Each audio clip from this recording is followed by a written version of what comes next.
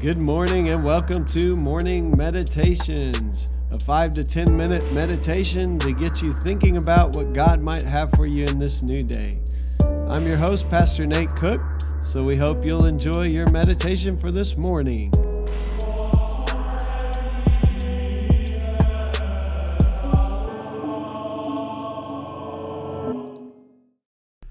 Hey, this is Pastor Nate, and this is your morning meditation.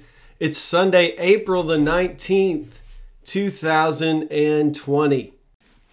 Today we are going to read Matthew chapter 5, verse 8. Blessed are the pure in heart, for they will see God. So Jesus talks a lot about our sight and our vision, and we've been talking a little bit about that here on Morning Meditations, and the idea that when we have ourselves focused on something, that thing kind of captures our heart. Well, here is kind of the flip side in the Beatitudes. Jesus says, when your heart is pure and when it is focused on God and the things of God and the goodness of God and the things that God would love in the world, and when you begin to hate the things that God would even hate in the world, when that purity of heart comes, then you really get a glimpse of who God is. Henry Nouwen talks a little more about this idea of purity of heart. He says, the prayer of the heart is indeed the way to purity of heart. It gives us eyes to see the reality of our own existence.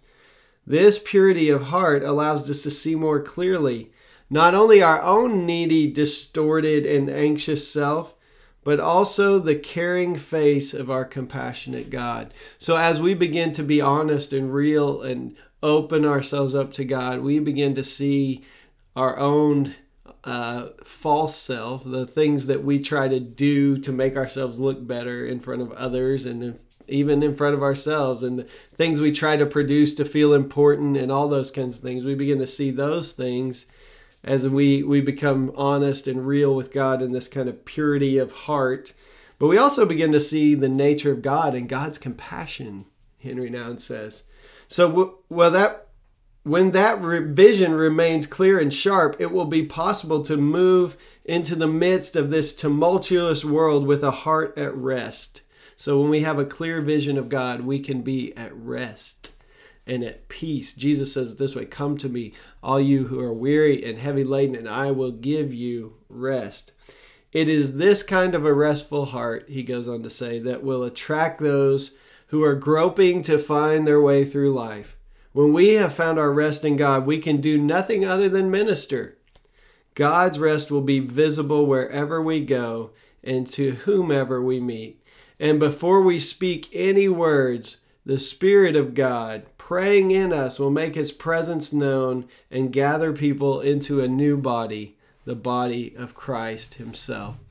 So what he's getting at here is this idea that there is something different about a person who has found rest and peace in God. There's something attractive, there's something that draws us, and that thing really is the Spirit of God working within the individual. It's nothing special about that person per se, but it is God kind of working in the individual, and you can sense the peace, you can sense the kind of thankfulness, the joy. We're going to talk about that this morning as I preach this morning, the joy and the peace, and it's something that's attractive to everyone around us. So once we have found that kind of true heart's kind of purity of heart, we begin to give our whole selves to God, and then we find that rest.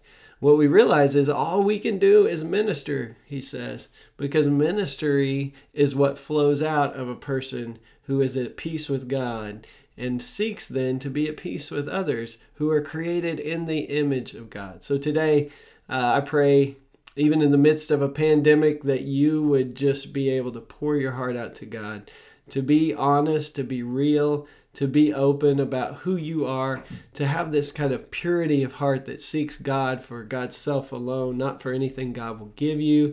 And as you have that purity of heart, what you find is rest. And you find that when you have rest, other people will be attracted to that kind of life force flowing out of you. That's my prayer for me today. It's my prayer for you as well. So that's just a thought for this morning, and I hope you have a great day.